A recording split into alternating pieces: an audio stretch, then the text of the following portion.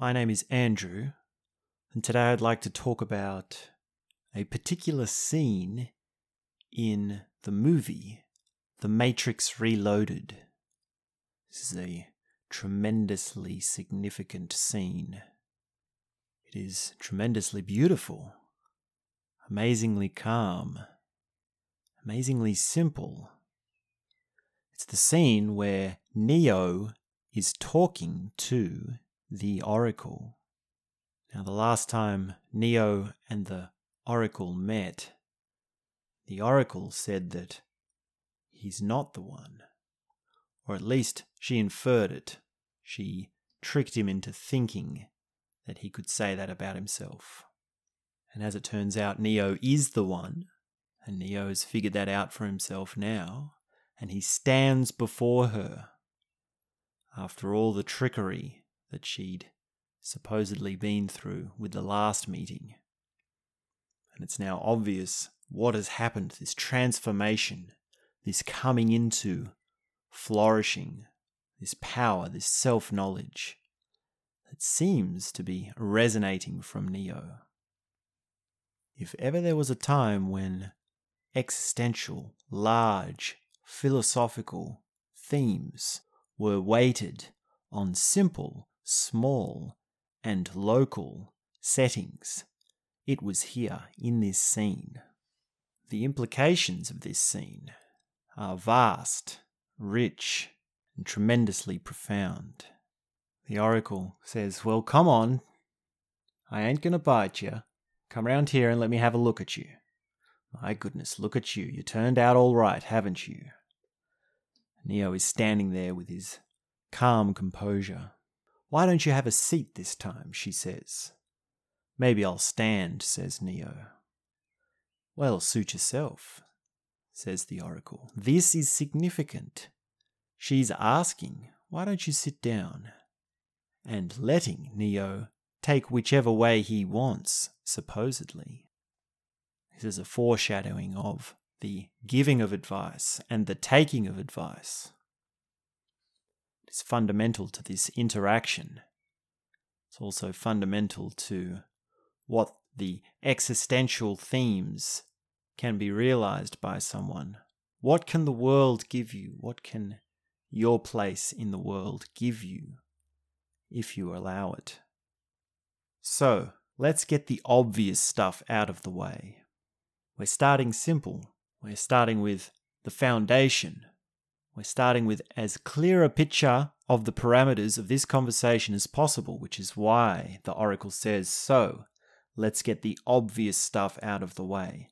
Let's be as plain and as clear as we can from the get-go. What is the most obvious, plain, true thing that we can say? Neo says, "You're not human, are you?"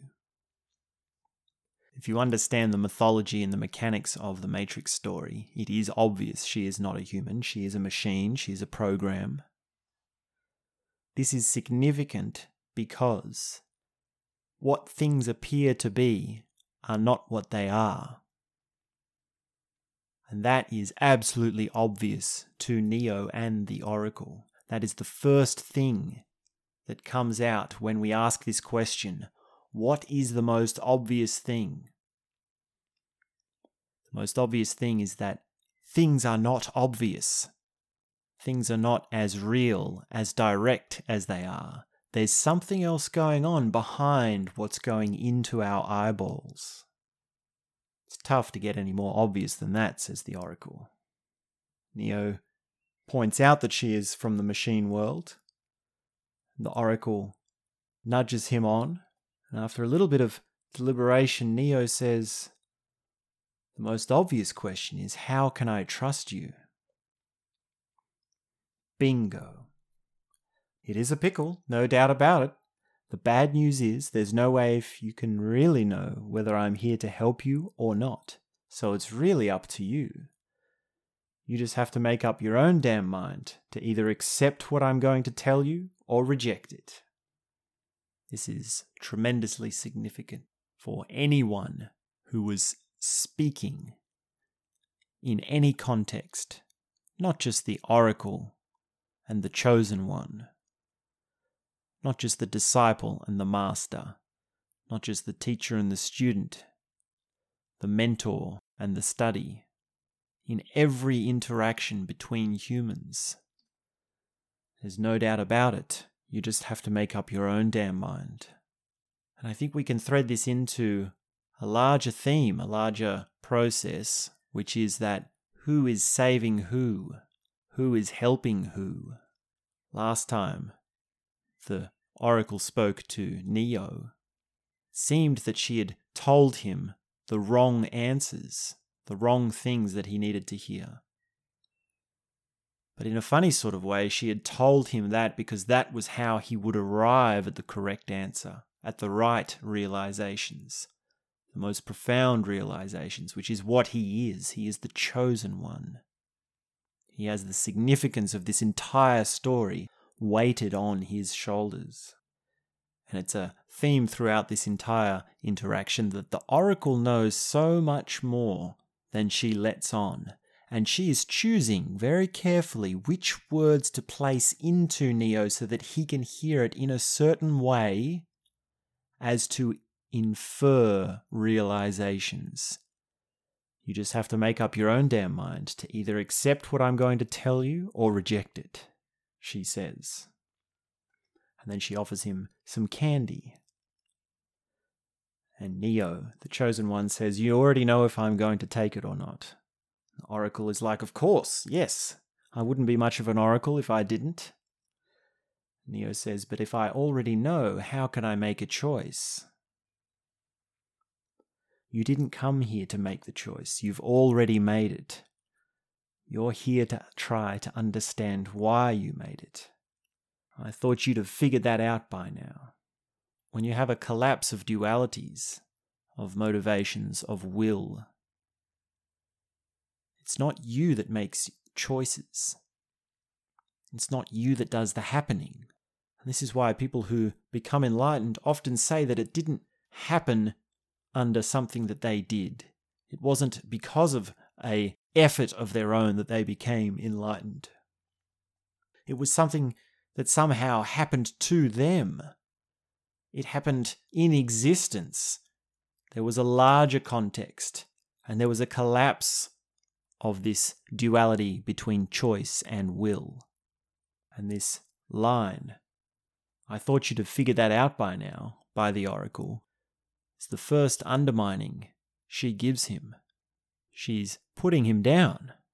You seem to, on the surface, be this fully fledged chosen one who has figured out all these different ins and outs and gone through all these realizations and learned how to stand on your own 2 feet and believe what you are and know what you are.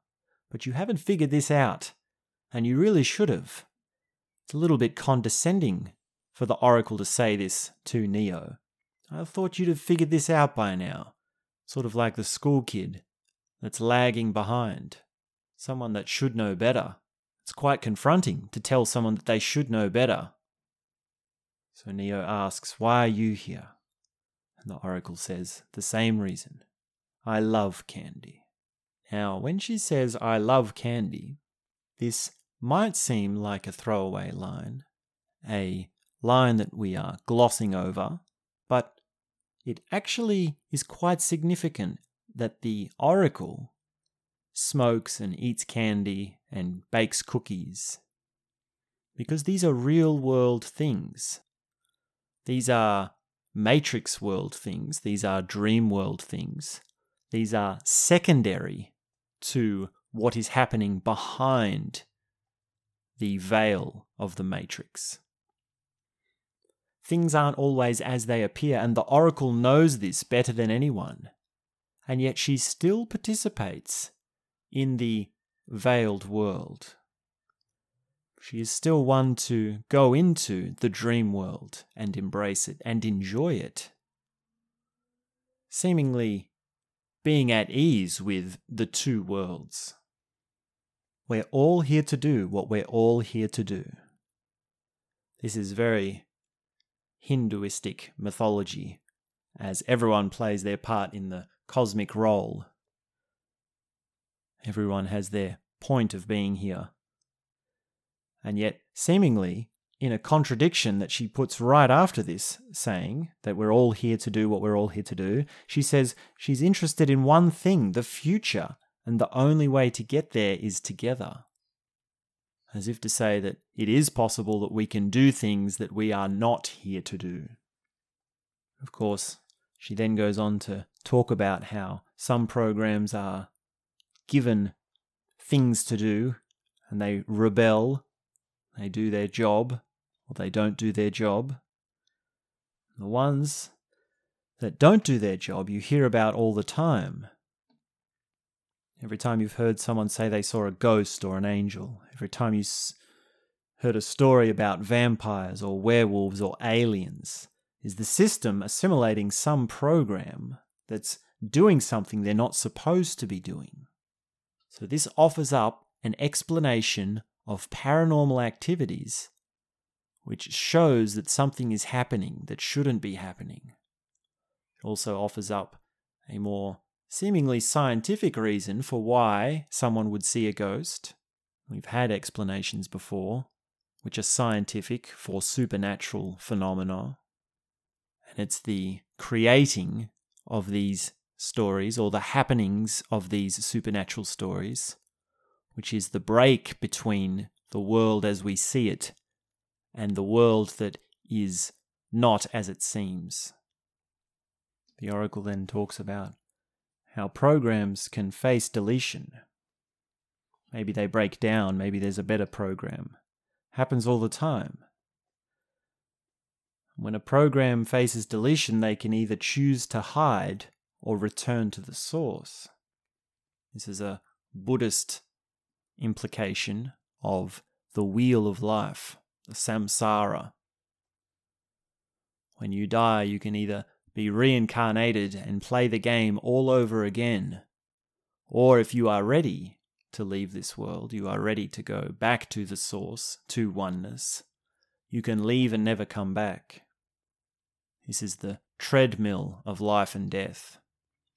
This is the rat wheel of going through birth, life, and death, birth, life, and death. These are deep philosophical implications of what it is you really need for liberation. First, it might seem that death is a bad thing. Death is something that needs to be avoided. And that's why machines and other programs hide from it, hide from their deletion, escape their deletion, rather than returning to the source. And this foreshadows Neo's final stance, his final moment. The moment where he does return to the source. And of course, in the end, he becomes one with the source. And he isn't reincarnated. That's really the climax of the entire trilogy of these movies. It's being foreshadowed here by the Oracle. The Oracle says, yes, where you must go, where the path of the One ends. And here, she goes off on a little red herring again. You've seen it in your dreams, haven't you? The door made of light. And of course, we find out later that this door doesn't lead to the source, it leads to the architect. But the Oracle knows that there's a whole bunch of other steps in between that need to happen. So she's leaving that all out. She's not explaining everything. This is tremendously important to understand, that the Oracle is not there to explain everything. She's also not there to explain things in the way that you would understand them. She's not going to tell it to you in a way that you would understand. She's going to manipulate the little bits of information and twist them into half-truths, into little things that will change how you think in just the right way for you to be able to arrive at the revelations yourself. Of course, it's Neo's own idea that he will go to the source under the guise of saving the Matrix from the nemesis, Agent Smith, for the return of peace from the machine world. And the Oracle is twisting and turning, not so much in a manipulative way, but an indirect way, and in a way which is going to get a right result, but not necessarily a guaranteed result. What happens when you go through the door? The oracle asks. I see Trinity, and something happens. Something bad. She starts to fall, and then I wake up. And here, the oracle breaks eye contact with Neo. She understands the gravity of this. So she asks, do you see her die? No, says Neo. You have the sight now, Neo. You are looking at the world without time. Then why can't I see what happens to her? We can never see past the choices we don't understand. Are you saying I have to choose whether Trinity lives or dies? No, you've already made the choice. Now you have to understand it. This is shocking. This is doubling up on the weight of the responsibility of the chosen one. On the surface, it might look like this personal, intimate relationship that Trinity and Neo have is just a side plot. It's just a love story that we put on the side of our main plot, the main hero's journey. But here, it is being revealed to Neo that this intimate relationship, the most important thing to him, the most sacred, pure, magical, beautiful love and profound thing that he has in his life, is central to his journey. And not only that, but it's the destruction of this thing. It's the ending of this thing. It's the death of this person. This beauty, this love, that is central to his choices, that is central to the narrative, to the responsibility, to the weight of the world, to the fate of mankind resting on his shoulders. Of course he says, no, I can't do that. I won't. The oracle says you have to. Why? Because you're the one. And here he asks straight up, does this mean what I think it means? Are you saying what I think you are saying? What if I can't? What happens if I fail? And then the oracle says, then Zion will fall. They then start to say their goodbyes. She nudges him off on his little red herring, which supposedly won't get them far, but ends up being the first of a series of a chain of events unfolding. So she sends him to the Keymaker. There are more philosophical questions there. The oracle says, seems like every time we meet I've got nothing but bad news. I'm sorry about that, I surely am. But for what it's worth, you've made a believer out of me. This dynamic between the oracle and Neo is tremendously vast. These implications of bigger picture events resting on what it is that he thinks he needs to do make it clear that our path is really one path. Everything is involved on it. Everything is significant on it. And even these small gestures, like taking candy, understanding a choice, are reflective of the overall narrative. And it's quite important to understand what happens next after this scene. Because Neo began this scene as someone who had self-knowledge, knew what he wanted, and had come fully fledged into this role as the chosen one. And after just a few conversations, a few lines of dialogue with this oracle, she has undermined him and said, you should have figured this out by now. and also told him that his most pure and precious thing might die, and it's up to him to understand that choice. And he's also said, no, I won't do it. This is a full circle spin. In the space of a few minutes, he's rejecting his identity. He's denying the weight of the responsibility. And just a few moments after he's had these realizations, and everything has been torn out from underneath his feet, and the full weight of his responsibility has come crushing down on him, he gets confronted by Agent Smith, his nemesis. This is the most important insight of perhaps the entire movie. Because the very thing you thought you'd taken care of, the very enemy you thought you'd killed, is actually still there. And not only that, but he's much bigger, much faster, much more agile, and able to multiply many times. The very moment that Neo is feeling his most vulnerable, in the reaction that he's having against new information about his story, his narrative, his personal responsibilities, in relation to existential themes, Agent Smith turns up. At that very moment, he is confronted with so much more than he can deal with.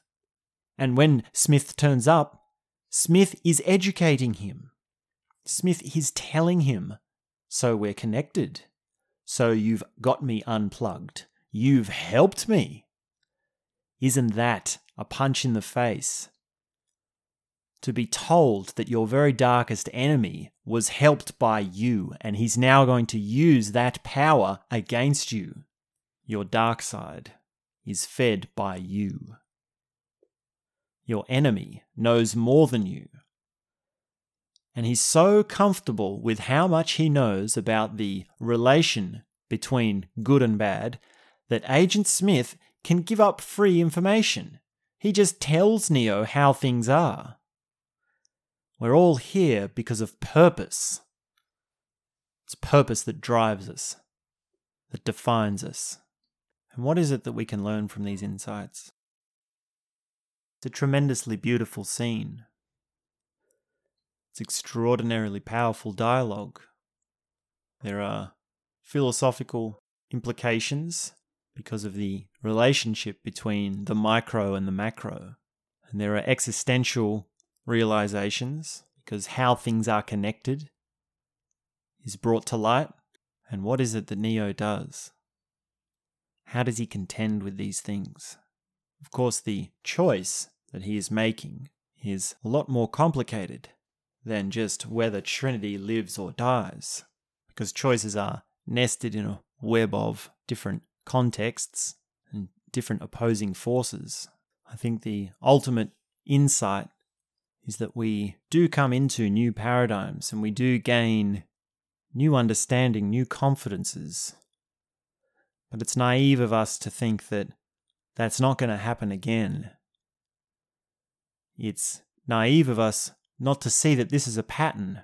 It's naive of us to not see how bad our dark side is, how dangerous our enemy is, how our enemy is connected to us.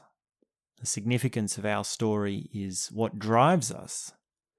It's our understanding of our narrative and our end point that drives us. Because of course you can say that it's a positive light, that Neo now understands that he needs to return to the source. But what's unclear at this stage of the story is how he makes his way there. The actual way that he ends up making his way there is very different to how we might first think that it would unfold.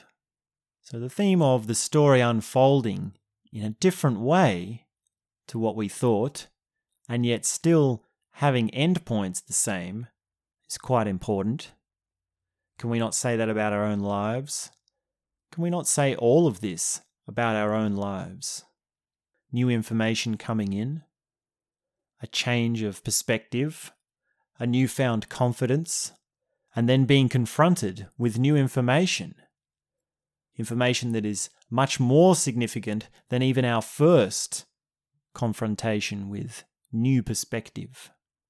What does it mean to learn that we're always going to be challenged again and again with new paradigms? What does it mean to play that game?